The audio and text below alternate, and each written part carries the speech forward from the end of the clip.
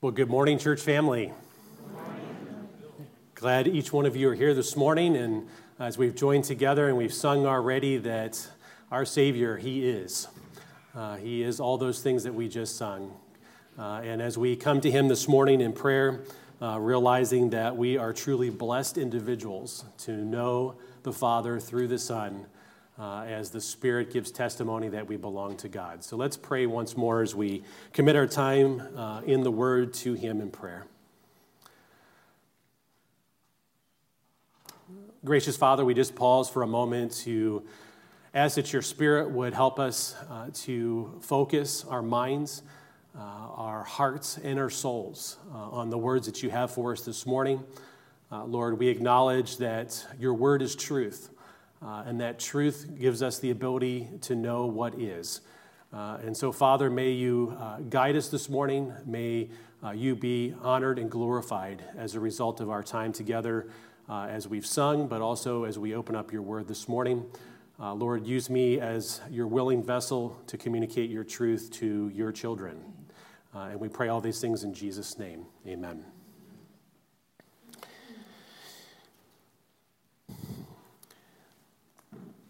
Well, if you open up your Bibles to Ephesians chapter 3, our text this morning is going to be verses 14, 15, and 16. As we continue on in this prayer that was introduced last Sunday, as we realize this is the second prayer that Paul has preached in this short beginning of the letter that he has penned to the saints that are in Ephesus. And today I entitled the sermon, Strengthened in Your Inner Being. And we're going to find that as you take a look at that it may dispel some of the things that the world teaches, some of the things that the world puts forth in relation to strengthening your inner being. Because this strengthening of the inner being does not come from within you. It comes from the Father, through the Son and through the Holy Spirit, because He is the one that strengthens us. He is our strength. As we'll find out what this inner man actually speaks to.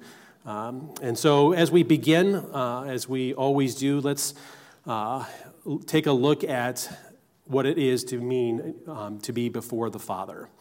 Verse 14 says, "For this reason I bow my knees before the Father." That word before literally means toward. In other words, you are directing your focus, you're directing everything that you are towards the supreme being of all. You are coming to Him because you know that He is the one who can speak truth into your life.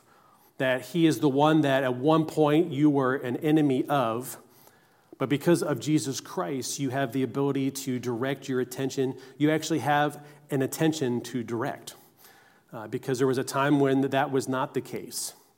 You did not view God in a right way because you did not have redeemed eyes. You did not have the ability to even digest in any way spiritual realities because you were only looking at it through a physical realm, through a physical lens. And so Paul says here, as he's bowing his knee out of an act of humility, out of an act of submission before God, realizing everything that he is as a result of Jesus Christ. That he is no longer that proud Pharisee. Instead, he is a humble servant of God through Christ. So he says, "For this reason I bow my knees before the Father." So in other words, I'm going to forget everything that's around me, not allow the circumstances of life to crowd out my attention, but instead, my focus is going to be solely upon Him. Even the crying baby that is, maybe drawing your attention away, don't let that. Let that crying remind you of God's creation, but also, too, of just how beautiful God is. And so, Paul sets the stage here. He bows and he looks toward. He looks face to face with his Creator. If you remember, this is the right way in which we should come to God, because as you remember back to the Sermon on the Mount, we spent a lot of time talking about prayer. And if you remember that prayer is actually communion with God. Only believers in Jesus Christ, only those who have been redeemed, who have been born again, can actually commune with God in prayer. And so what Paul is doing here is he is saying that God, prayer belongs to you. It's not my tool. Prayer belongs to you, because what prayer does is it brings us into the presence of Almighty God through the Spirit. And we have to come to him in a right way. And that's why in Matthew chapter 6, verse 9, it says, "Pray then like this, Our Father in heaven, hallowed be thy name," or your name. King James is getting mixed in there. The focus is the Father. The focus is God the Father. And the one who is, as we think about him being Father, holy be your name. Let everything that have breath praise your name. Because you are Elohim, you are the supreme, the strong one, the creator of all things. Because you are El Shammah, the God who hears. You are El Yashuati, the God of my salvation. You are El Shaddai, the all-sufficient one, God Almighty. All names that we took a look at and realizing that, as we come to God in prayer, that he is all those things and so much more. Those are only 4 names. We could spend an entire year looking into the names of God and how he's revealed himself. But not only is that prayer belonging to God and coming before the Father, we realize that Jesus is actually the pipeline of prayer. Because apart from Jesus, we cannot commune with God in this way. Because there is no amount of goodness in you, there's no amount of good works in you, apart from Christ's righteousness, something that replaces that which was dead and brings life to it, that you can actually come to the Father and commune with him in that way. See, Jesus is the pipeline because you need Jesus' righteousness in order to come into the presence of God Almighty. And we also took a look at the fact that the Holy Spirit is our partner in prayer because he helps us in our weakness. As we sung about this morning, that sometimes we are weak and we need to be encouraged, built up, or maybe brought down in order to be brought up. He intercedes for us. He conveys the will of God to us. That's a very important part of who we are spiritually.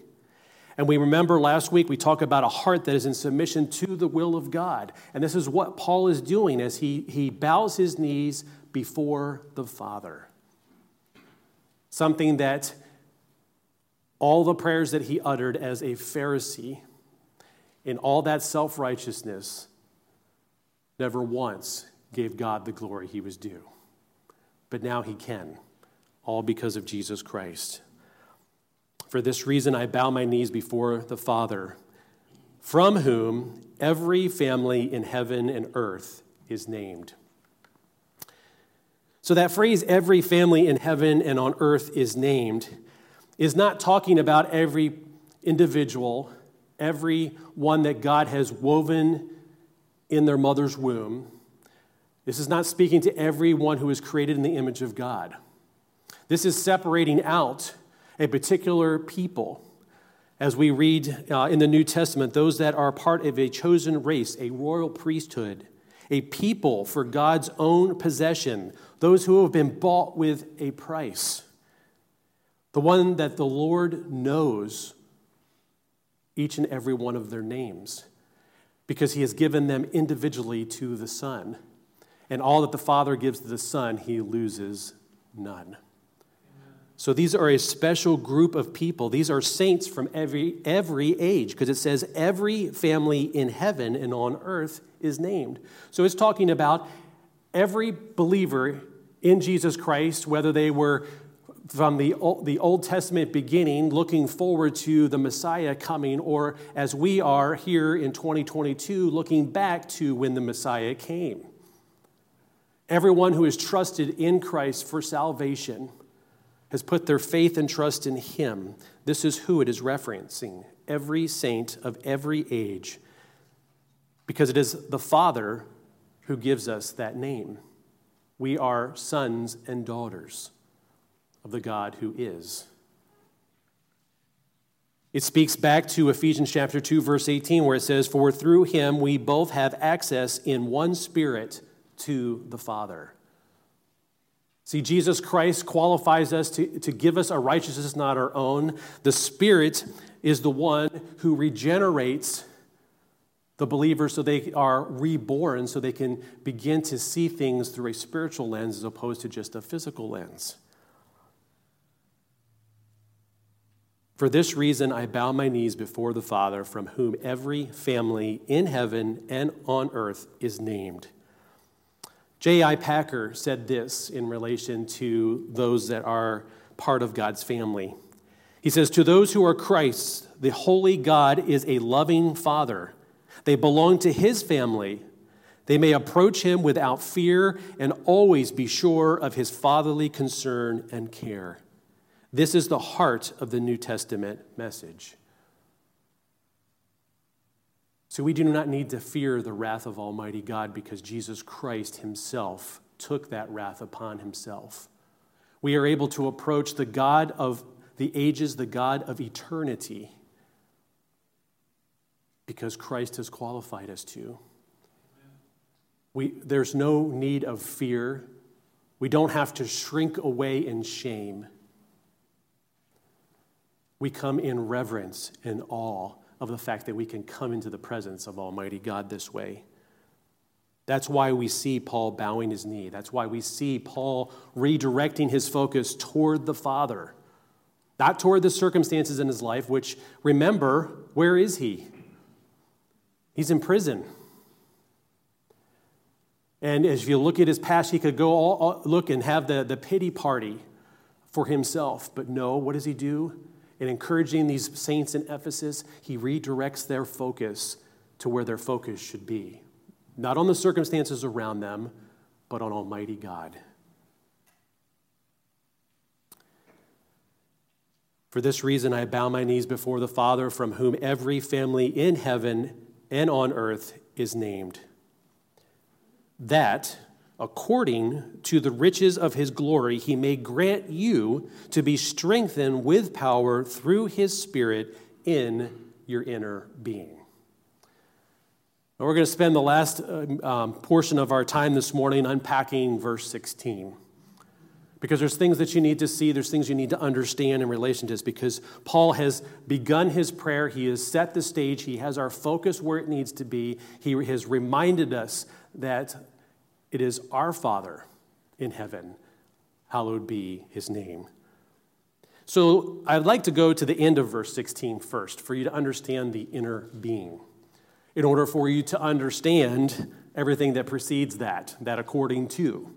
We'll all find its context by looking at the inner being. Inner being is actually defined as human nature, or metaphorically used of the eternal man. Internal, not eternal. Including the heart, the mind, and the soul. So you can keep you don't need to keep your finger here in Ephesians. Let's turn over to Romans chapter 7. Because here in Romans chapter 7, we'll get a picture of what this inner man is all about. Because as we're going to find out here in a few moments, there was a point at which you did not have this inner man, this inner being. Romans chapter 7, which is a beautiful chapter where Paul is helping us to see that that he does not do the good that he wants to do, but instead, the evil which he does not want to do, he keeps on doing. And I'd like to pick it up in verse 21. He says, "So I find it to be a law that when I want to do right, evil lies close at hand." Verse 22, "For I delight in the law of God in my inner being. But I see in my members another law, waging war against the law of my mind and making me captive to the law of sin that dwells in my members." See, Paul is painting this picture of someone who delights in the law of God. Well, who delights in the law of God? Does all mankind delight in the law of God? No. Only those who have had their spiritual eyes open can delight in the law of God. And many people in many churches today think that Romans chapter 7 was written by Paul before he was a believer in Jesus Christ. And I would beg to differ. Matter of fact, if anything, what he is showing here is that there is a battle that is taking place. A battle that was not there apart from saving grace in Jesus Christ. Because we were enslaved to sin before Christ. We lived for sin. We lived for the lust of the eyes, the pride of life, all the things that this world holds on to. Because there was no inner man to give testimony to spiritual things. He says, I delight in the law of the Lord in my inner being, and this war is raging because the good that he wants to do, he does not do, and the very evil that he does not want to do, he does. Because the thing is yes, we are redeemed. Yes, we are born again. Yes, we are no longer slaves to sin. But there is still a battle raging, not for our salvation, but for our communion with God. For us to not give in to temptation and let temptation have its work where that temptation becomes sin, therefore creating a stumbling block or some sort of barrier between us and God and our fellowship with him. And this is what Paul is giving testimony to, because there is this battle that even though he has been redeemed, even though he has been saved by grace through faith in Jesus Christ alone, even though he is no longer living in self-righteousness before God, misleading people into thinking that religiosity is what you need to do, there's a sense in which this battle rages on, and this is part of the reason why Paul is praying that you be strengthened, not in your own personal strength, not that you just pull up your bootstrings and just plow through things. What he's talking about here is getting a strength outside yourself, a strength that only comes from God himself.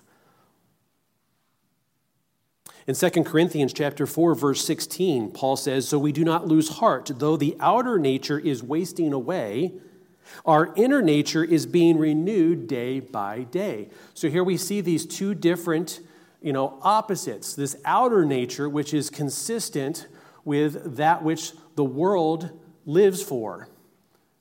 Because the thing is, you and I still are capable of disobeying God. We are still capable of sin.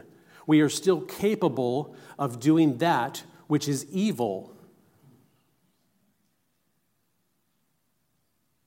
That's why we need to be strengthened in the power of God himself, to keep us from diverting our attention away from the inner man that's being renewed day by day and giving into those fleshly desires, those fleshly things which are the circumstances or the things that we diverge from instead of keeping our focus toward God, which is what Paul starts out this prayer with.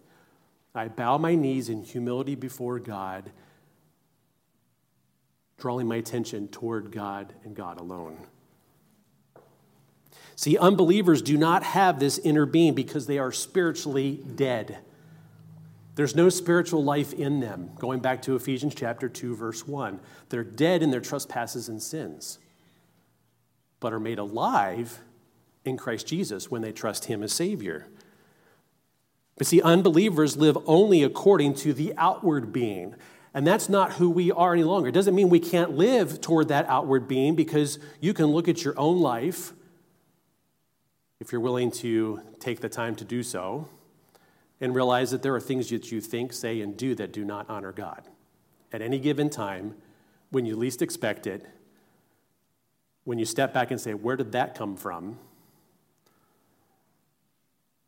And at that point, you need to say, God, I'm sorry I did that.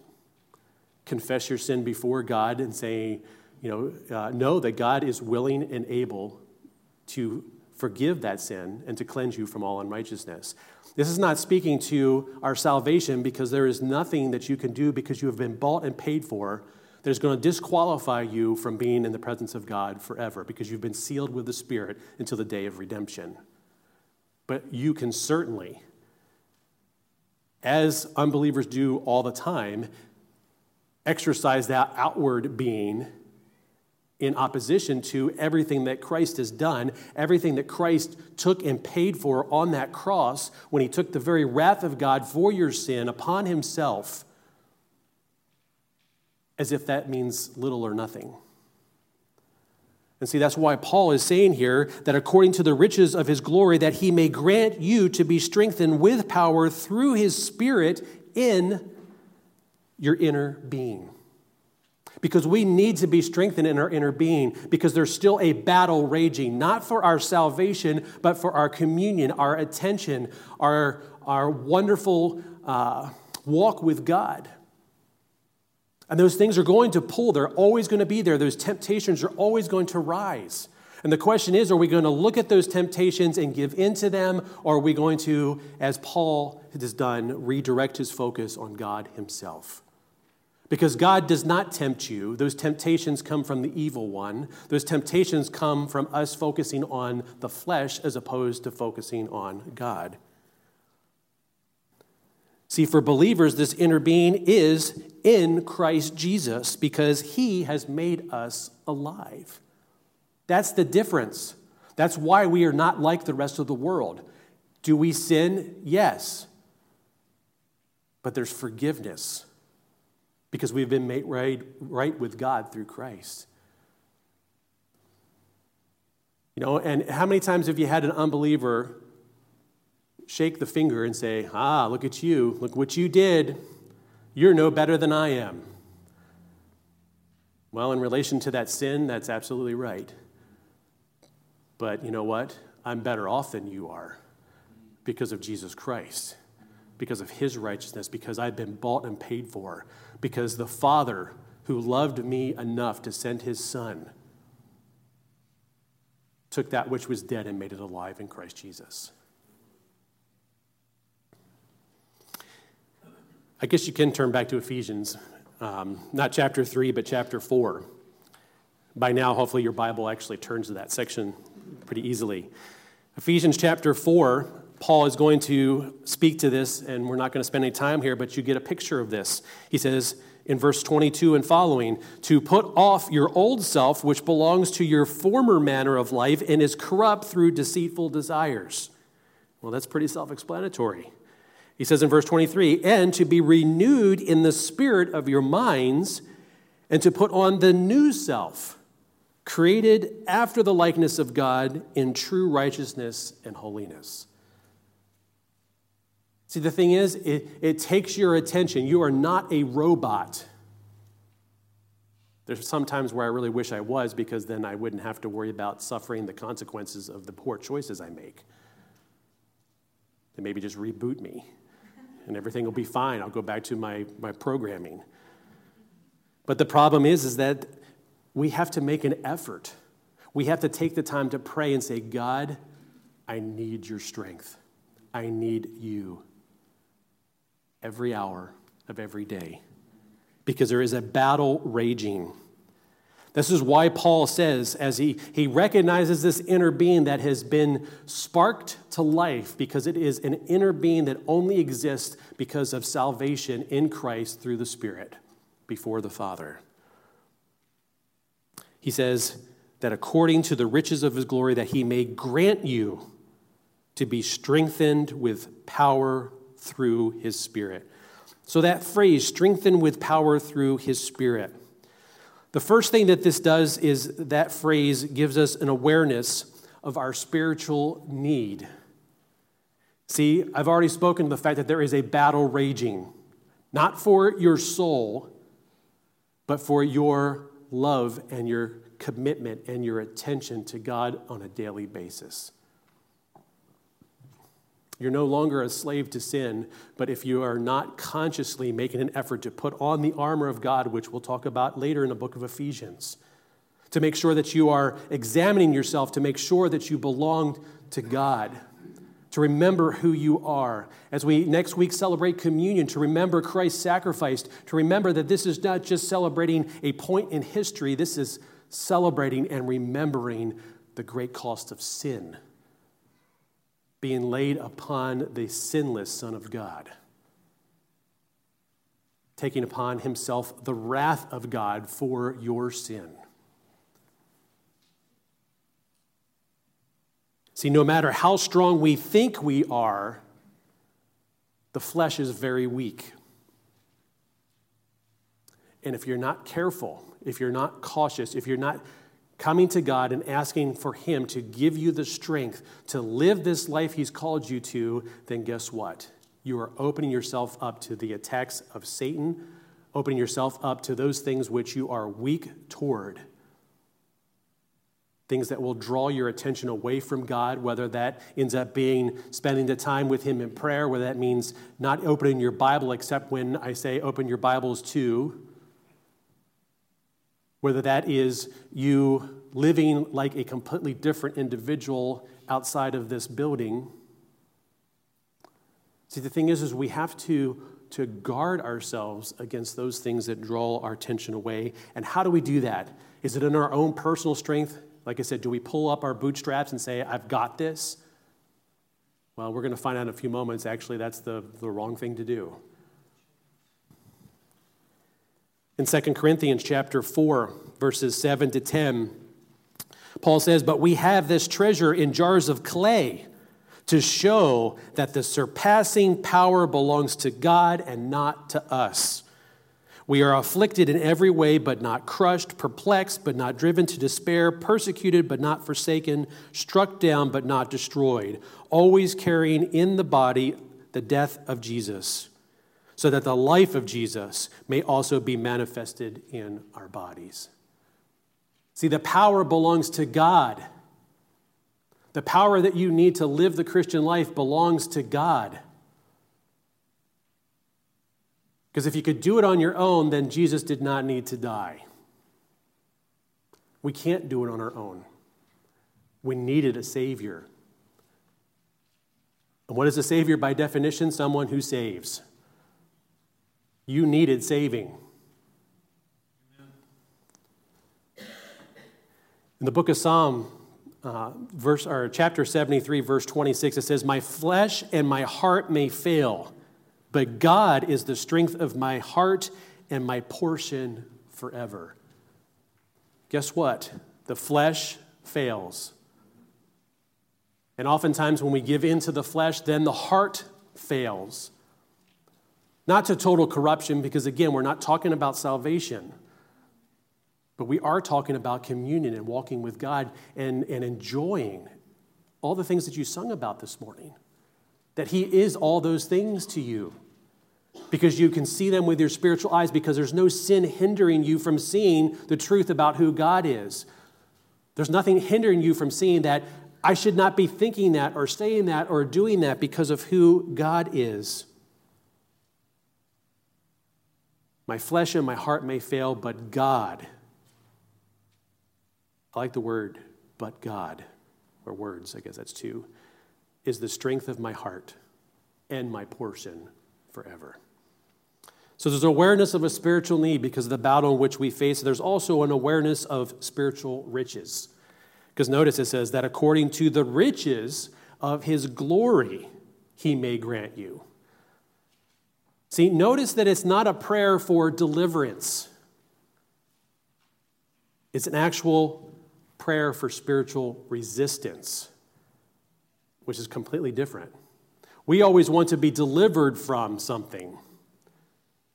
But what Paul is saying here is that according to the riches of his glory, he may grant you to be strengthened with power through his Spirit in your inner being. So this is a prayer for spiritual resistance against those things that would draw your attention away from God. A prayer for spiritual resistance that's based in God's strength and God's power, not your strength and your own power. Remember back to Ephesians chapter 1, verse 19? And what is the immeasurable greatness of his power toward us who believe according to the working of his great might? See, the thing is, the reason why we go through the letters in the Bible like we do verse by verse is so you can see how it builds upon itself, how it refers back for you to see the connection here. Well, what is that immeasurable greatness? It's unfathomable. It's unparalleled greatness. There is nothing you can compare it to in this world because it is otherworldly, because God is above all things. He is eternal. He has always existed. He is. That power that it speaks of in verse 19 is dynamic, active, prevalent, and capable. Remember all those 4 different Greek words that we looked at? I know I might be shaking cobwebs out of that portion of your brain.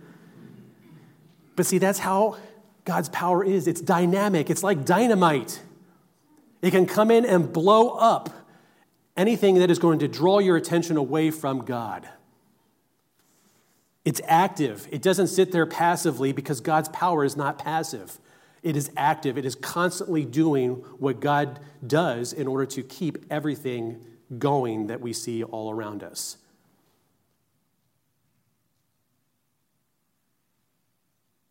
He's promised to finish the good work that he started in us. That's active. Prevalent, capable. And that power is energizing every child of God to become an overcomer. You are one thought, one prayer, one moment away from experiencing that power when you come to God and say, God, strengthen me. I can't do this on my own. I'm finished hoping in what I can do. Show me what you can do. But there's also an awareness of God's strength to live the life that he has called us to. See, whether you realize this or not, this spiritual strength that Paul is praying for is an actual earmark or a litmus test for every true believer. Because what happens is before Christ, we did everything in our own power and our own strength. We lived how we wanted to live, regardless of what that meant, who it hurt, or etc. But see, that's not who you are anymore. You are a child of God. You have been redeemed. You have been brought into the family of God. So this spiritual strength is an identifying fruit of every believer. So if you're not praying for God to strengthen you today, you need to start today. And stop striving in your own strength. Stop thinking you've got this. Stop thinking that I don't need anyone else. When in reality, you need God more than everyone else. Spiritual strength and growth takes time and is a lifelong pursuit. I'd love to say that after 47 years that I've arrived. But you know what? I haven't. And I never will until I am brought home into the very presence of God and that sin nature is eradicated once for all, where I won't have to battle with it any longer. So that's why you need to be praying, God, strengthen me. Grant me the strength that only you can give to take me through this. Because remember, it's spiritual resistance, not deliverance. So whatever form the attack of this world may take, our prayer should be that of Paul. Father, according to the riches of your glory, may you grant me to be strengthened with power through your Spirit in my inner being. So repeat after me. Father, according to the riches of your glory, may you grant me to be strengthened with power through your Spirit in my inner being. See, that's a prayer, not just so you say something rotely before God, but that is the summation of what we need each and every day. Because you belong to God. You're his son, his daughter. You've been redeemed.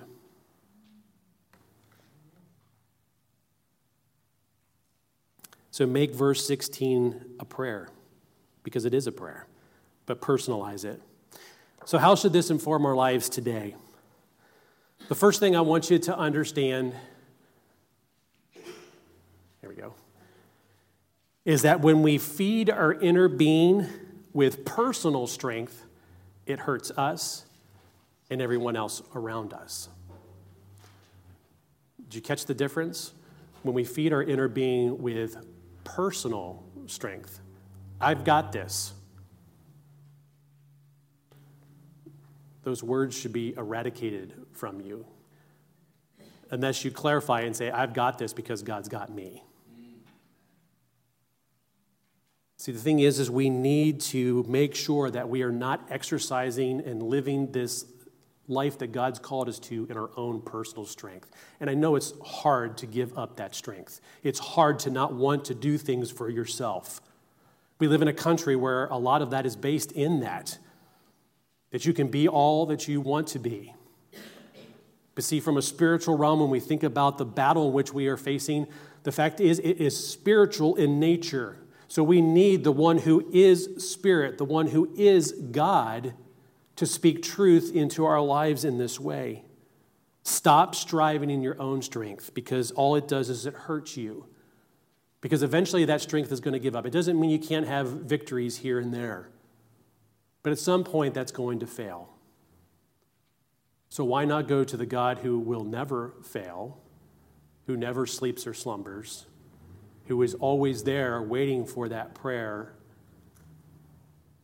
of perseverance from one who is a child of God. See, the thing is this is one of those paradoxes scripturally, because we gain spiritual strength by surrendering personal strength. Let me say that again. We gain spiritual strength by surrendering personal strength. 2 Corinthians chapter 12, verses 9 and 10. Paul, when he asked God to take away his thorn in the flesh, we know this passage. He says, but he said to me, my grace is sufficient for you, for my power is made perfect in weakness.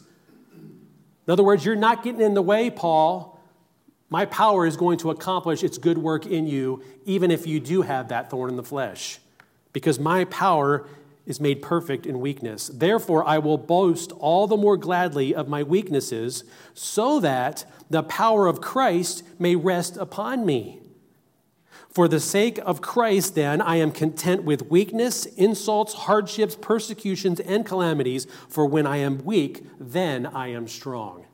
That is completely opposite to how man thinks. No, I've got to be strong in my own strength. There's no one who can help me. I have to do this on my own. Right here scripturally, that when we want to gain spiritual strength, guess what? You got to give up personal strength. You got to stop striving in your own strength. Isaiah 40, verses 28 and 29. Says, have you not known, have you not heard? The Lord is the everlasting God, the creator of the ends of the earth. He does not faint or grow weary. His understanding is unsearchable. Verse 29, he gives power to the faint, and to him who has no might, he increases strength. He gives power to the faint.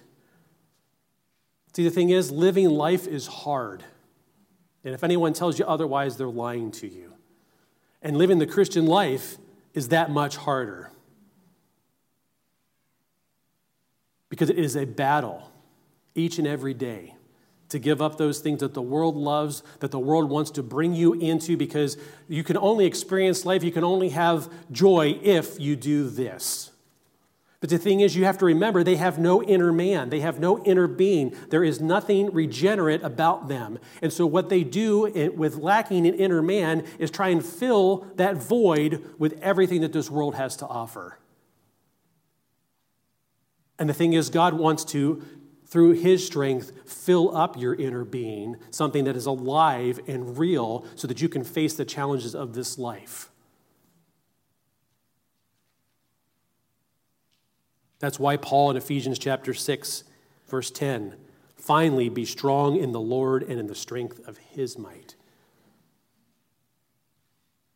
Let me give you 4, very quickly, things that the strengthening power of God gives to you as believers in Jesus Christ. First one is in relation to big things. It comes out of Psalm 46, verses 1 to 3. It says, God is our refuge and strength, a very present help in trouble. Therefore we will not fear, though the earth gives way, though the mountains be moved into the heart of the sea, though its waters roar and foam, though the mountains tremble at its swelling. So the very biggest catastrophe you could ever think of, the actual earth itself giving way, guess what? That does not affect the strength of God. As a matter of fact, what it does, it says that God is a very help in that time of trouble. And that there is no fear. The rest of the world may be running around in fear of what ifs, but you don't have to, because you are in that refuge, that strength, that very present help in trouble, because God is your God, and he has you. But also the necessary things. This comes out of the book of Habakkuk, chapter 3. It says here, though the fig tree should not blossom, nor fruit be on the vines, the produce of olive oil and the fields yield no food, the flock be cut off from the fold, and there be no herd in the stalls. So in other words, no food, because the ground's not producing it, because there's no animals to have in order to eat or to enjoy what they can provide. So if that's the case, those necessary things of everyday life, it says in verse 18, yet I will rejoice in the Lord. I will take joy in the God of my salvation. God, the Lord, is my strength. He makes my feet like the deer's. He makes me tread on my high places. So the thing is, it doesn't matter what happens in relation to even those necessary things, because guess what? You belong to God. You are one of his children. And if he is willing, in love, to send his son to die for you, do you think he is going to just let you go and forget about you? Absolutely not. You are on his mind all the time because you're part of his family. He is your father. I will rejoice, I will take joy. And he actually, if anything, during this time, he leads you up to tread on high places, lifts you above all of those things.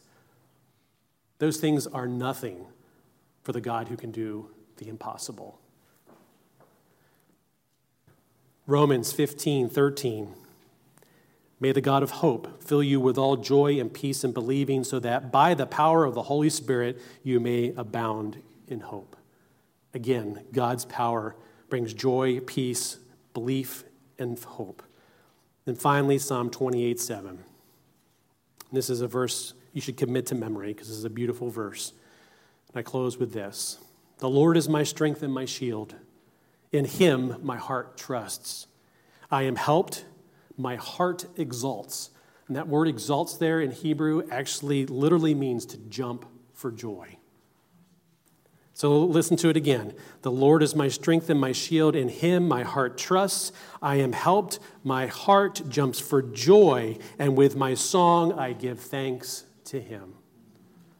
See, that's what God can do when you look to him, when you come rightly into his presence, humbly as one who has been redeemed, who has been bought and paid for, and you give him the honor and the glory that he is due. And so with that verse in Psalm, which is the Psalter of the Old Testament, let's stand together as the worship team comes this morning, and we close and sing, God is for us, as we, with our song, give thanks to him.